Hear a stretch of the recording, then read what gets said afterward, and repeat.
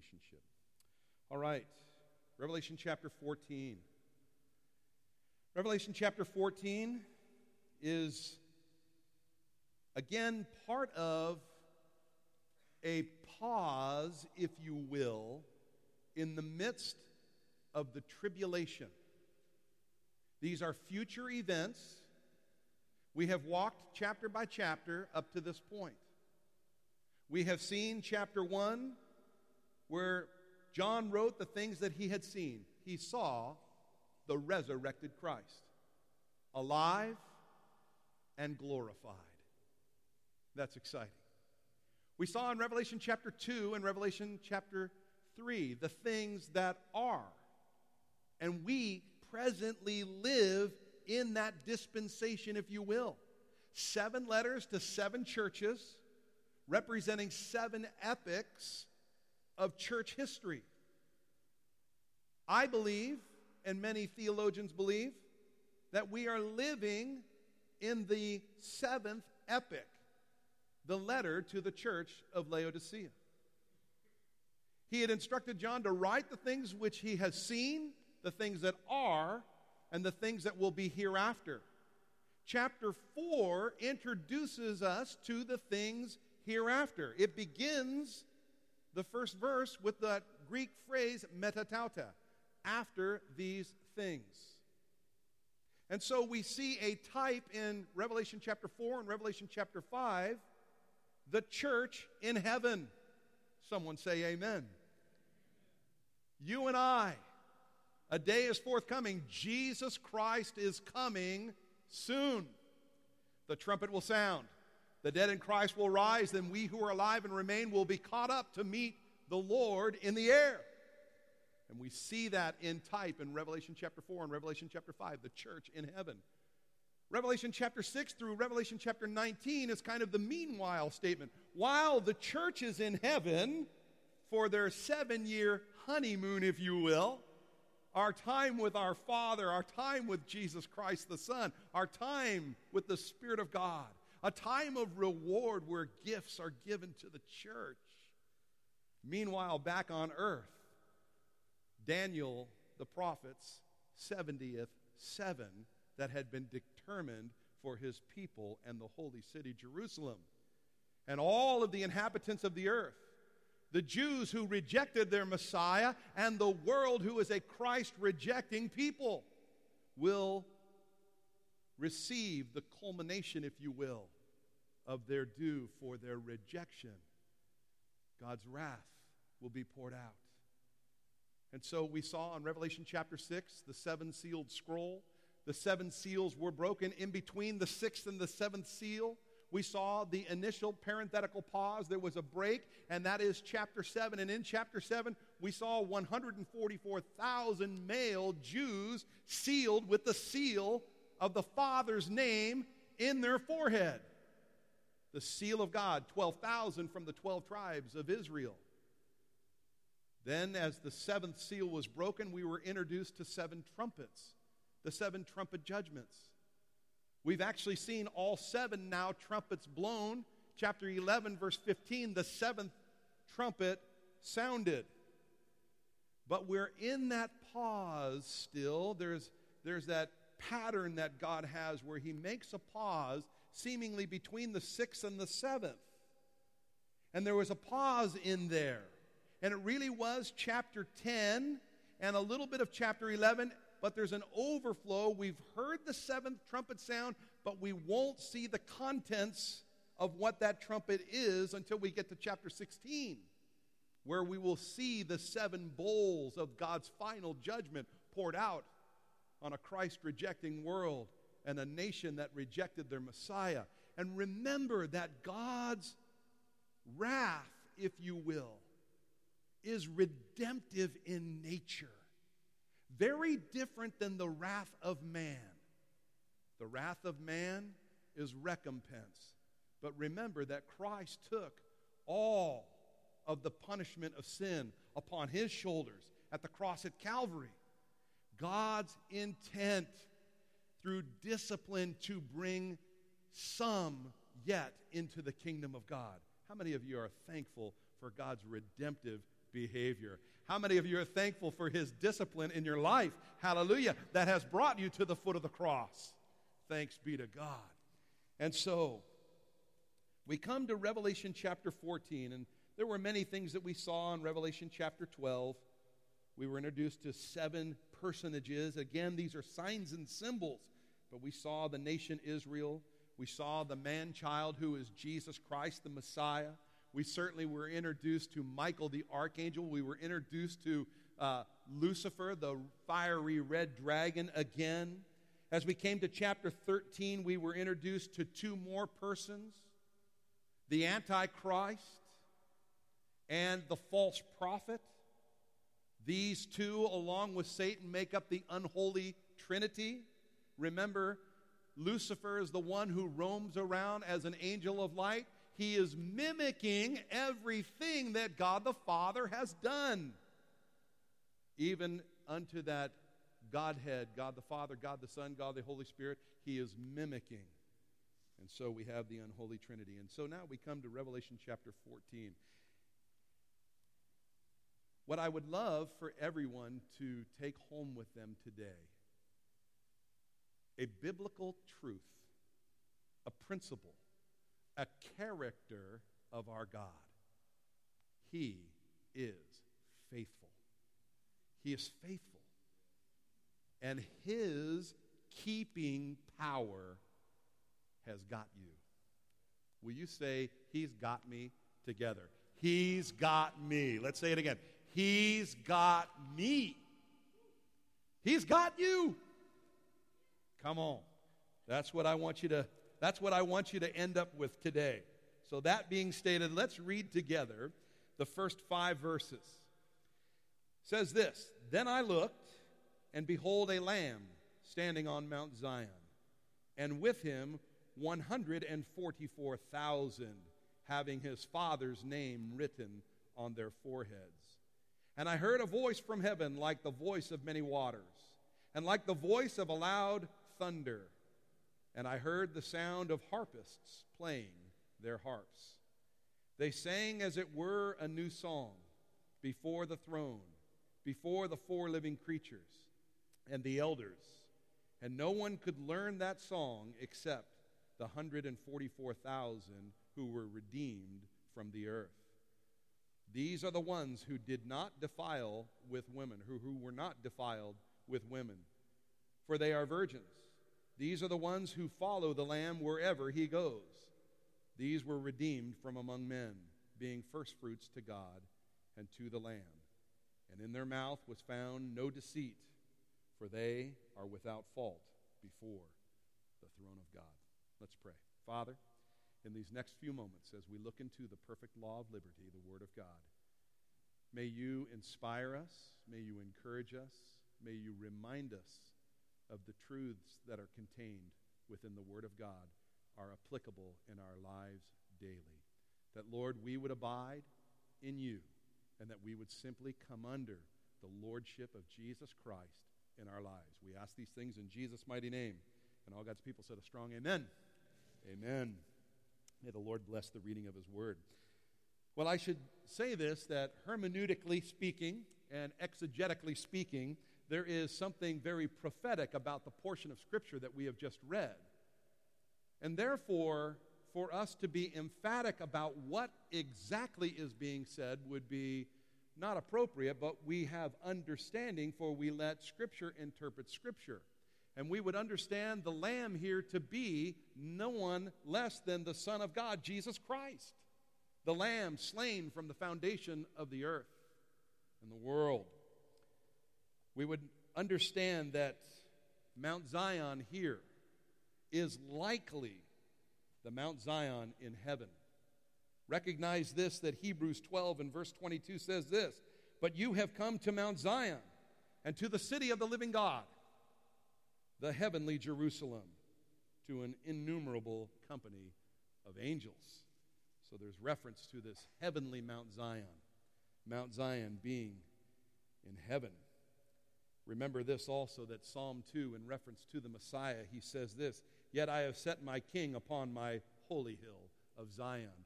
Recognize that Jesus Christ will take eventually the throne of David the king in Jerusalem upon Mount Zion. He will be there because the Word of God declares it. He is coming again. He will first take his saints home. We will be with him for 7 years. Then he will return, a rider on a white horse who will come and he will rule and reign in the name of Jesus. Hallelujah. Now then, these 144,000 are these sealed ones that are with him. Recognize this, that these are the sealed ones that we saw in that window earlier on in chapter 7 when they were sealed with the seal of God. Early on, sealed with the seal of God and sent forth to proclaim the gospel. We use the terminology, they would be like 144,000 Billy Grahams going out and sharing the gospel with every man, woman, and child as they proclaim the good news.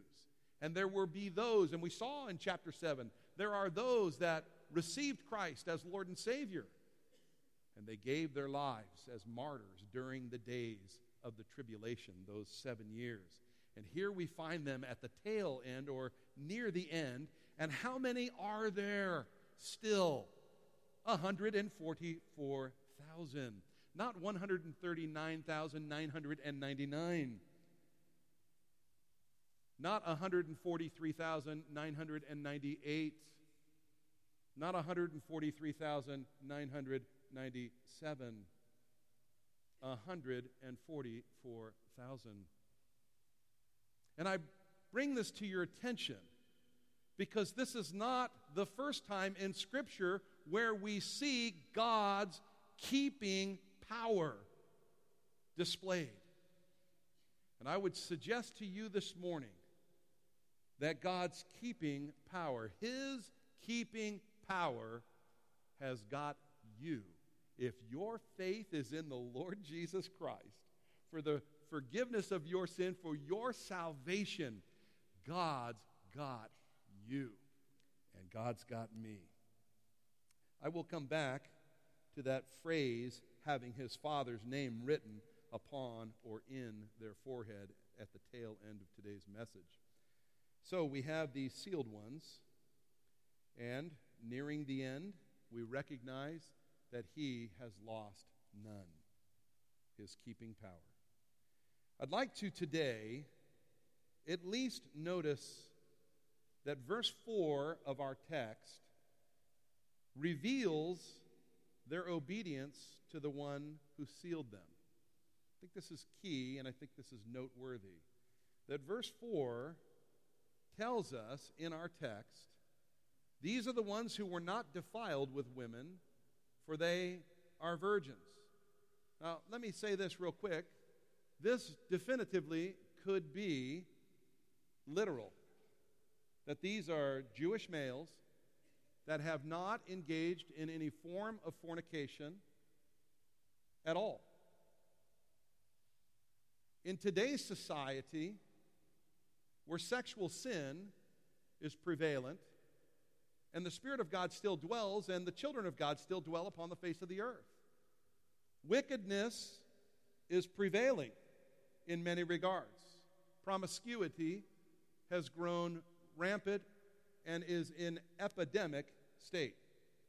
With the advent of the internet, pornography invading the homes of nearly every family in some level. And not just those in the world, those in the church as well. And here, at this point in time where the church will be removed, where the Spirit of God has been removed from the face of the earth, promiscuity, fornication, adultery, sexual sin will be unleashed. And these have not defiled themselves. They've kept themselves. I think there's wisdom there. I think there's wisdom there for everyone sitting in this room or standing in this room. There's wisdom in keeping oneself pure. We can do so by the power of God. But let me say this as we go a little bit further. These are the ones who follow the Lamb wherever he goes. I think there's wisdom there as well. I dare say everyone in this room could take heed to those words. Follow the Lamb wherever he goes. This is not part of the sermon, but let me just simply say this. Do you know that the Lamb of God, Jesus Christ, will go places in your heart and reveal you to you for a reason? We should go there with him. And the things that he reveals about us to us, we should walk in lordship under him because he is love. And we should be willing to obey and abide by the things that he instructs us at those times.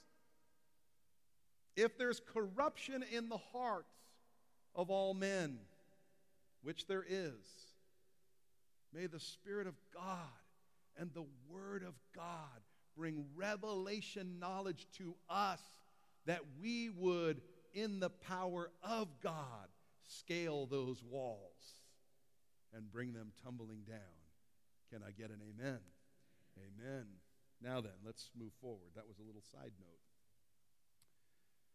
I'd like to today just bring to our attention a few more times in Scripture and a few more circumstances in Scripture where God's keeping power keeps his children safe, keeps his children protected, keeps his children, period.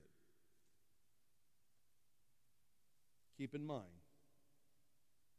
those that are kept have come under the authority of God and have obeyed and abided. Let's first consider the cataclysmic storm, the storm of storms. A storm like no other storm that has ever stormed the globe. The cataclysmic flood of Noah. I don't have time this morning to develop what it must have been like on the day that God closed the door. You see, Noah, a man of righteousness, had been preaching righteousness. You can read the story in Genesis chapter 6 and 7. He had been preaching righteousness, and he was the only man found righteous upon the face of the earth. Mathematicians and theologians have estimated many different potential population numbers. But a normal number that comes up is that the population of the world at the time of Noah may have been as many as 6 billion people. 6 billion people. Does that number seem to ring a bell? We're at somewhere around 7.5 billion now upon the face of the earth. We've been close to those numbers before. Only one was found righteous. The storm that was coming, here's the interesting piece of the storm that was coming. You see, God told Noah that water was going to fall from the sky. It had never rained before. You can read it in the text. God, in the beginning, caused a mist to rise and fall from the earth. Rise and fall and rest upon the plants to water the entire surface of the earth. The world that then was, Peter tells us, was destroyed. That world was very different than the world that we currently live in now. Very different. In fact, most would hold that there were no polar ice caps on that world. There was a universal temperature because God had placed a canopy of water around the entirety of the globe. The harmful rays of the sun could not pass through that translucent water shield, if you will, and men lived longer. The barometric pressures across the entirety of that sphere, that greenhouse, if you will, would have been very different. Do you know that as a result of certain barometric pressures, venoms of some poisonous snakes and insects become a positive in the human system? Somehow they are changed and they become a positive additive, if you will. How interesting that today we make our antivenoms from the actual venom. This storm came, and a storm like no other storm. In fact, God said, after he said, I will not destroy mankind ever again with such a cataclysmic flood.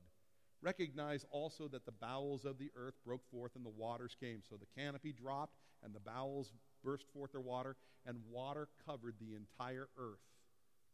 Every mountain and the highest peak more than 20 feet beneath water. 8 in all were saved. It's interesting that God instructed Noah to build him an ark, and that he would bring 2 of every kind and 7 of some types of the animals. And God would protect them. And Noah was told to seal the ark with pitch. It's an interesting word in the Old Testament.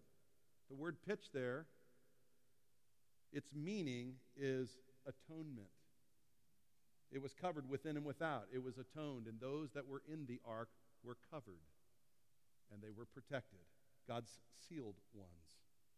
Noah, his wife, his 3 sons, and their 3 wives were protected. And how interesting that when the waters began to recede and the day came that the ark was going to rest on Mount Ararat, it happened to be the 17th day of the 7th month.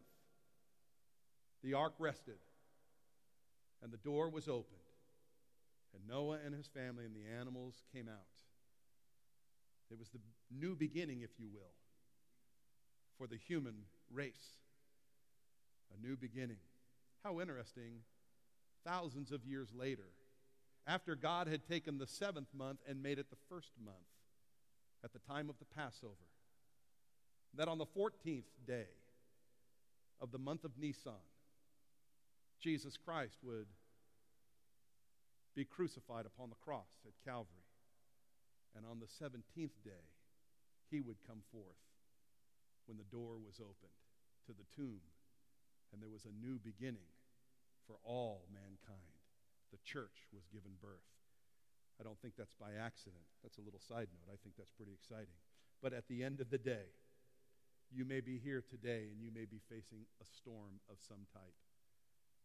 There may be a tempest swirling around you outside of your control.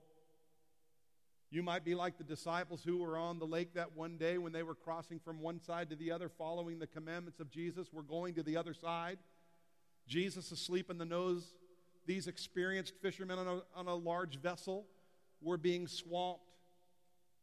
The waves were crashing in, and they were fearing for their very lives. Maybe you're in a storm around you that you are fearing for your very lives. Be reminded, Jesus is in your boat. You're going to make it to the other side. He's got you. His keeping power will stay you. Sometimes he speaks to the storms and says, be still. Other times he speaks to his child and says, be at peace. I've got you. I've got you. You can't tell the future. You're fearful of what the future holds, but he's the one who's in the boat. And he said, we're going to the other side. You'll make it. Come on, that's good. So will you say that with me? Amidst my storms, God's got me. Amidst my storms, God's got me. Amidst my storms, God's got me. Let's consider next Gideon's army. Most of us are familiar with the story of Gideon, found in Judges chapter 6, 7, and 8. Gideon's an average guy. Say that with me. Gideon's an average guy. Gideon's an average guy. Yeah. Everyone here, we're average folk. A bunch of average folk. That's encouraging to me. God uses ordinary people to do extraordinary things. God adds to our natural his super, and supernatural things happen. That's encouraging, and I hope that's encouraging for you. God called Gideon out of a wine vat while he was threshing a small amount of wheat for his family and said, hey, you're going to deliver your people from the hand of the Midianites, the Amalekites, and the people of the east. You're going to deliver them. He says, me? I'm a lowly dude. He says, perfect. I'll use you. So Gideon made a call to as many that would participate. And many came. Many Israelites came and joined an army and said, hey, we're going up against the Midianites, the Amalekites, and the people of the east. And God says, Gideon, you got yourself a great army here, but I want you to know something. There's too many. There's too many. Will you wean this thing down a little bit? Here's how you're going to do it. And he says, hey, anybody who's afraid, go home. Like a whole bunch of them went home. A large number. He says, that's great, Gideon, but you still got too many. Take them down to the water and have them drink some from the brook. And you'll see that a certain number drink by doing a certain hand motion, while others will just bury their face in the water. And he winnows the army down to 300 men. 300 men. How many of you know that 300 with God is a majority? How many of you understand that today one man with God is a majority? Is a majority. God winnowed this army down to 300 so that the children of Israel would never say, look what we did. Look what we did. He said, no, you will say, look what God did. Look what God did. You see, the Midianites and the Amalekites and the people of the east totaled in warriors 135,000 against 300 agricultural farmers who had pitchforks and scythes and other tools. 300 against 135,000 warriors. God likes those statistics. What is impossible with man is possible with God. All things are possible. Say that with me. All things are possible with God. So, Gideon goes out. God gives him a plan. He lays out the army, breaks the earthen vessels, the lights shine, the army's aroused. 120,000 of them are destroyed almost immediately. They begin to fight amongst themselves because they can't see anything. It just appears to them that there might be a whole lot of Israelites or something, but they started fighting one another. Can I say to you that God will fight your battles?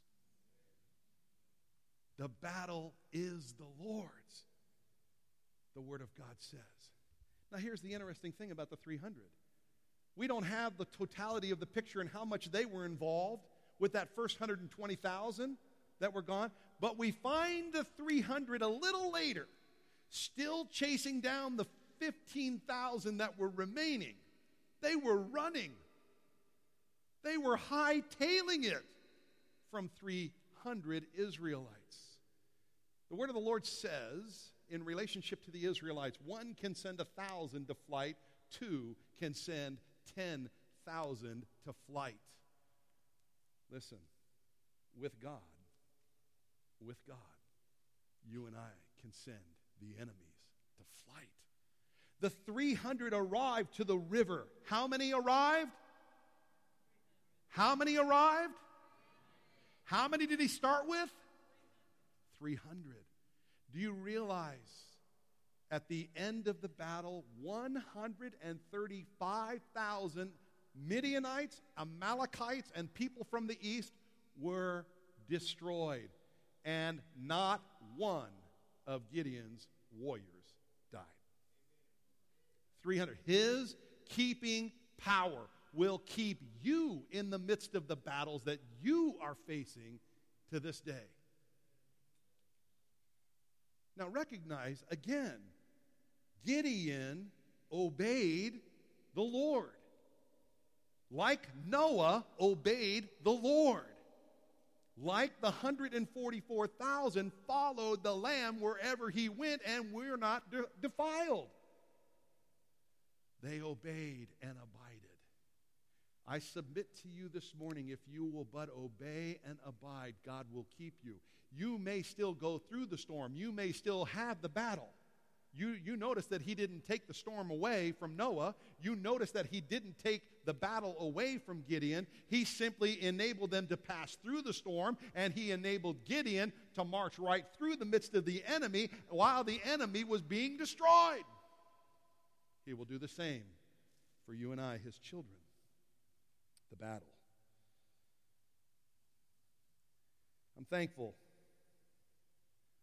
Psalm 18, verse 29 reminds us, by you, I can run up against a troop. By you, I can come up against a troop. By you, I can. By you, I can. By you, I can. Philippians, Paul, in writing to the church of Philippi, I can do most things through God who strengthens me. How much stuff? All things by him.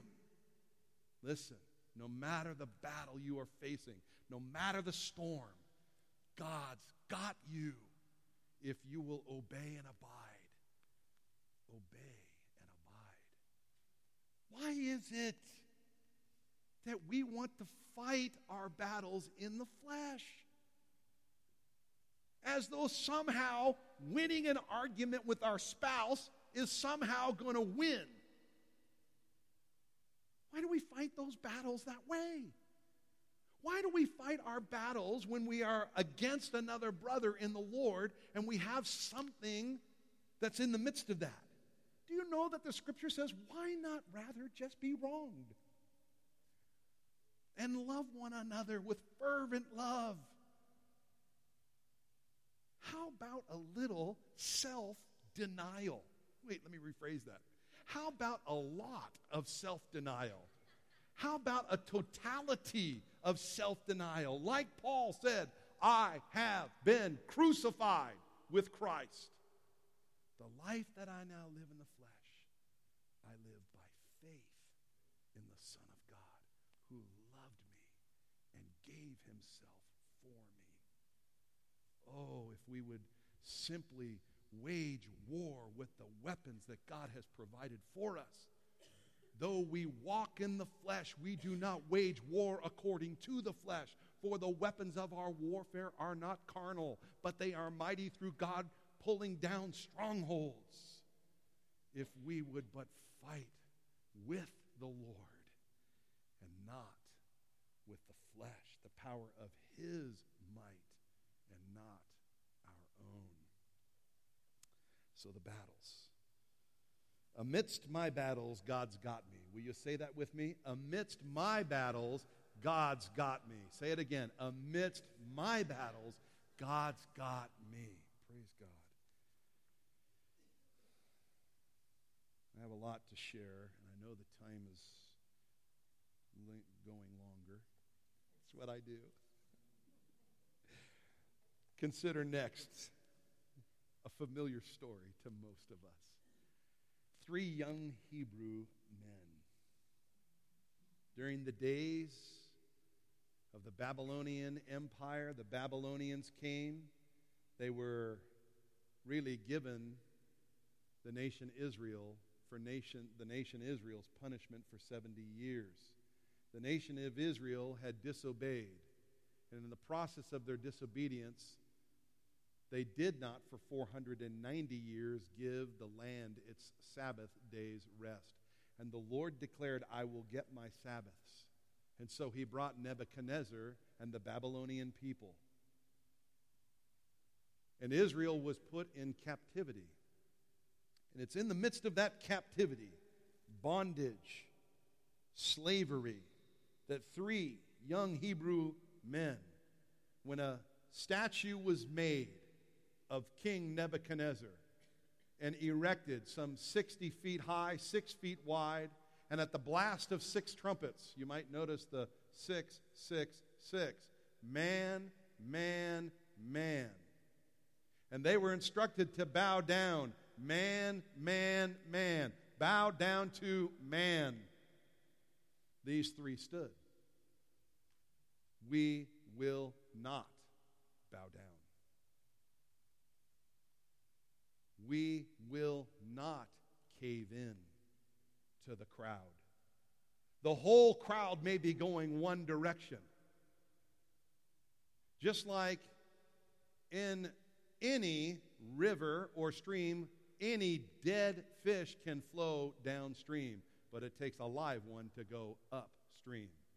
These three stood against the tide. These three stood against the current. These three stood against the culture. Will not bow down to what man says, what man declares. Listen, man right now is declaring to you and I what beauty is.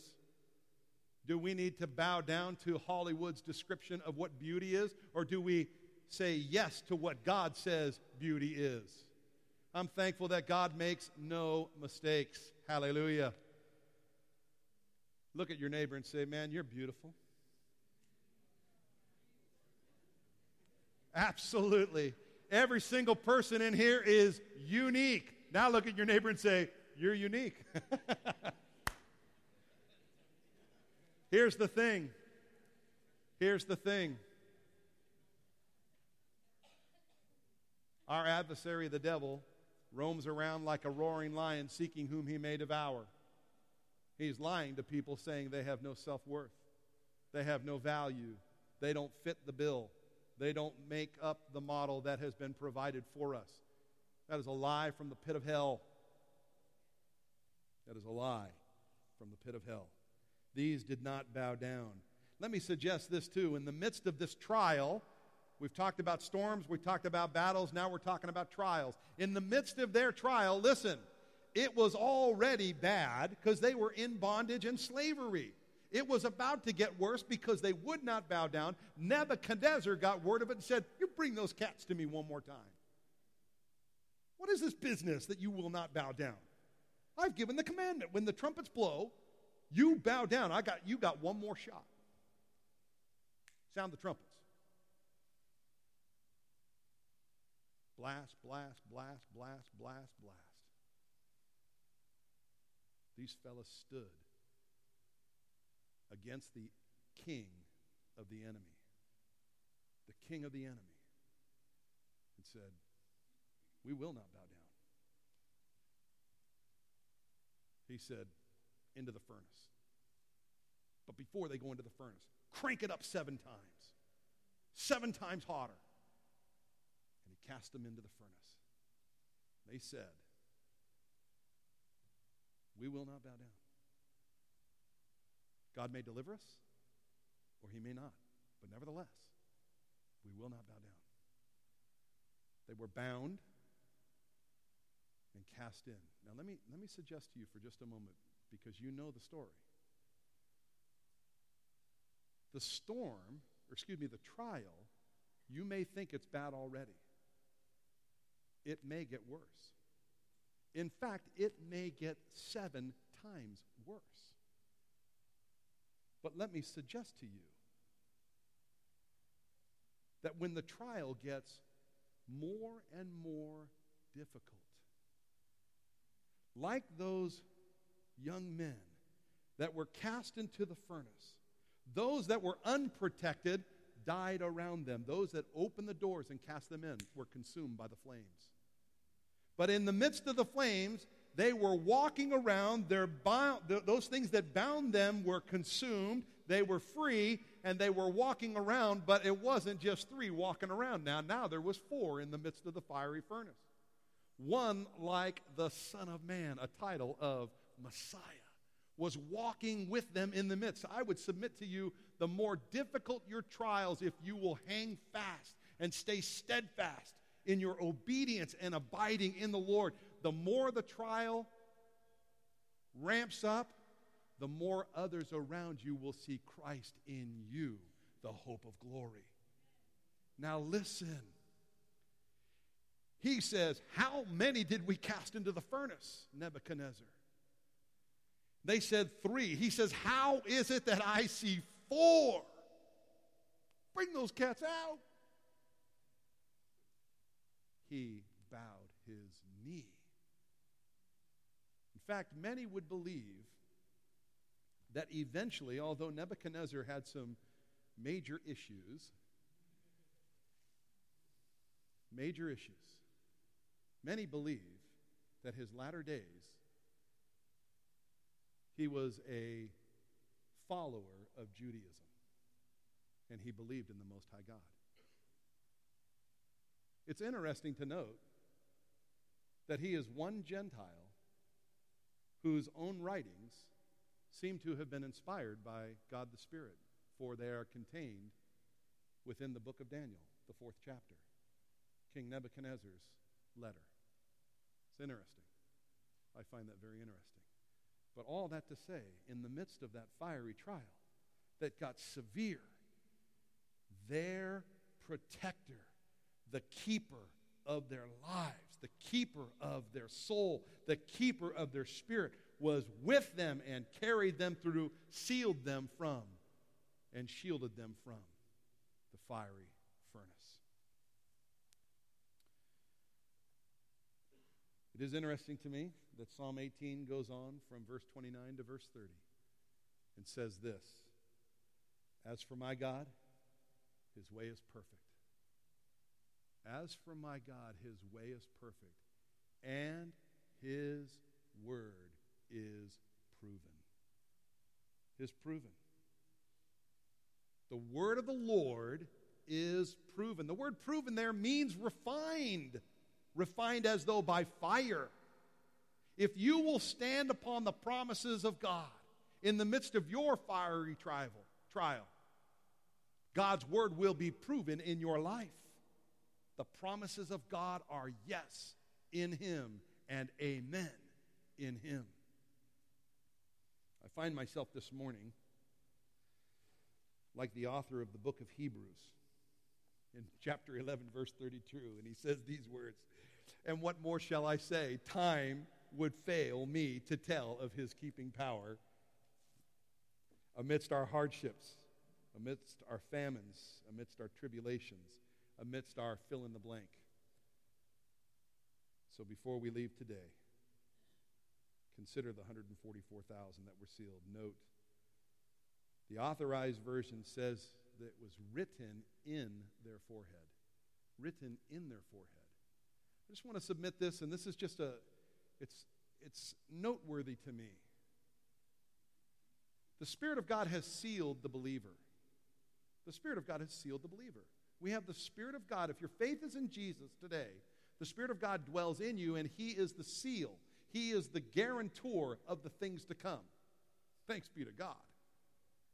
These were sealed, as the King James Version of the Bible, or the Authorized Version of the Bible says, his Father's name was written in their foreheads. Right here. Forehead. Written. Now, the word written there, if you would read about that particular word in a lexicon, you would recognize also that when the name is referenced, it is also a reference to all those things that he has written, or the books that contain the words that have been written by him. Now, I simply say that to say to each one of us, if we would hide God's word in our hearts and in our minds. Do you know that science says that the frontal lobe of the brain, and I'll conclude with this, and we're almost done. The frontal lobe of the brain is the part of the brain that controls important cognitive skills, such as emotional expression. Let me ask you a question. Do you want to live your life on your own emotions that are controlled by your flesh, or would you like to have your emotions at least led by the Spirit of God? Right, by the Spirit. Amen? Right. Because emotions left, me as an emotional being left unto myself, man, I could be pretty destructive. In fact, I could be very destructive. All right? So, not only emotional expression, problem solving. How many of us have tried to fix our problems in our own flesh? Yeah. How many of us would rather have God help us with our problems, right? Amen? We need a little bit of God's help. You know, it's our memory. It's our language. It's our judgment. Anybody here ever make bad judgments? Should I sin or not sin? I think I'll sin. We just make bad judgments. But if our minds and our hearts are governed by the Word of God, our ability to make right judgment is greatly increased. It's interesting to note that the frontal lobe also controls sexual behavior. Sexual behavior. How interesting. That the 144,000, that's one of the things that is identified. They did not defile themselves. They're not controlled by their physical urges. Their physical urges are in submission to the one who has sealed them. What about us? In all these areas, are we under the authority of the Word of God that is being written upon the tablet of our heart and in our minds, that it would help me to control my emotional responses, that I would be biblical in the application of even my emotion? Because sometimes we just don't want to like someone. But the Word of God says, love your enemies. Do good to those who falsely persecute you for my name's sake. You see, it's not about our name, it's about His name. It matters. The common thread, and I didn't have time this morning to talk about hardships, adversities, afflictions, catastrophes, famines, the destitutions, the scarcities, the wants, the tribulations, the difficulties, the bad luck. Anybody here ever feel like you just got bad luck? As if. The double whammies, we just get ba-boom, ba-boom. We just keep getting hit. The woes, the wrongdoings when others have wronged us. We don't have time to talk about it, but can I just simply say this? If you will obey and abide, God's got you.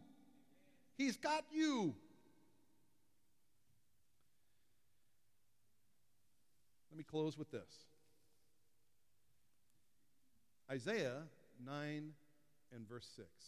It's a familiar psalm for us because it has to do with Christmas. Turn in your Bibles with me real quick. Isaiah 9:6. In fact, you can stand while we're turning there. Will you stand with me as we turn to Isaiah chapter 9 and verse 6?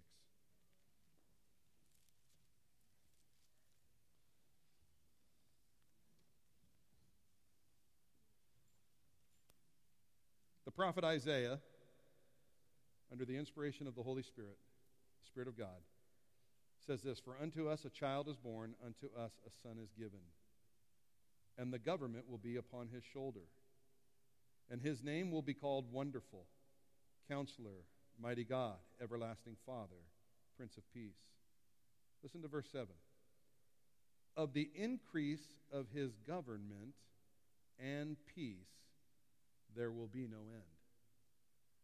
Of the increase of his government, come on up, Pastor Dennis. Of the increase of his government and peace, there will be no end.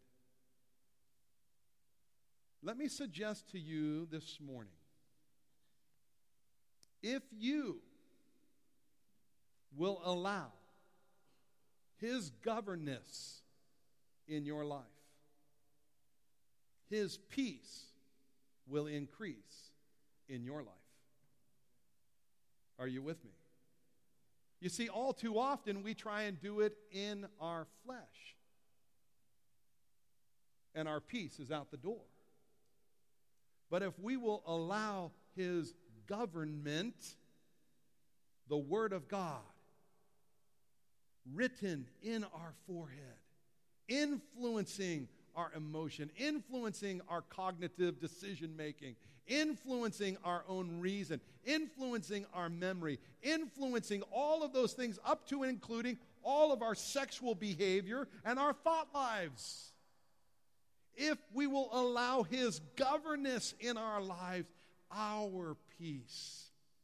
You know that peace, the peace of God that transcends understanding, where Paul said to the church in Philippi, "Be anxious for nothing, but in all things through prayer and supplication, present your requests to God with thanksgiving.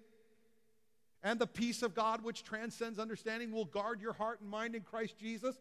That peace that we all want. Oh, if we will just allow his government into our lives. Our storms, our battles, our trials. He'll have us. He'll have us. Does he have you? Does he have you today? Yes, he does. Will you obey and abide? If you do, you will know that peace in a greater measure. We're going to sing a chorus. Pastor Dennis will close us. I just want to say a quick word of prayer for you today. If you want to know that keeping power in a greater measure in your life, if that's you, and you say, I just need his keeping power in the midst of my storm, in the midst of my battle, in the midst of my trial, will you simply say, by raising your hand, include me in this prayer? Is that you? Many hands going up. Father, right now, in the name of Jesus Christ, our Lord and Savior, we submit ourselves and yield ourselves, even as we see prophetically in Revelation chapter 14, these 144,000 sealed ones, sealed with the Father's name written upon the tablet or written upon and in their foreheads. Lord, so we want your word to govern our lives. We want, Lord, your keeping power to be made manifest in our lives in a greater measure. Though the storm may get worse, we'll be under your covering. Though the battle may ensue in greater measure, we will walk with you and you will fight our battles for us. Though we may be in the midst of a fiery trial and the temperature may get cranked up 7 more times, you will be being made manifest in our lives in a greater measure, that others may come into relationship with you and to you and through you. And so, Lord, we yield ourselves and we humbly submit ourselves to the law of the Lord, which is perfect, converting the soul. Lord, will you do that converting work in our lives? We love you and we praise you. And as we sing this chorus, God, may you be glorified in our lives. In Jesus' mighty name. And all God's people said a strong amen. Amen. Pastor Dennis.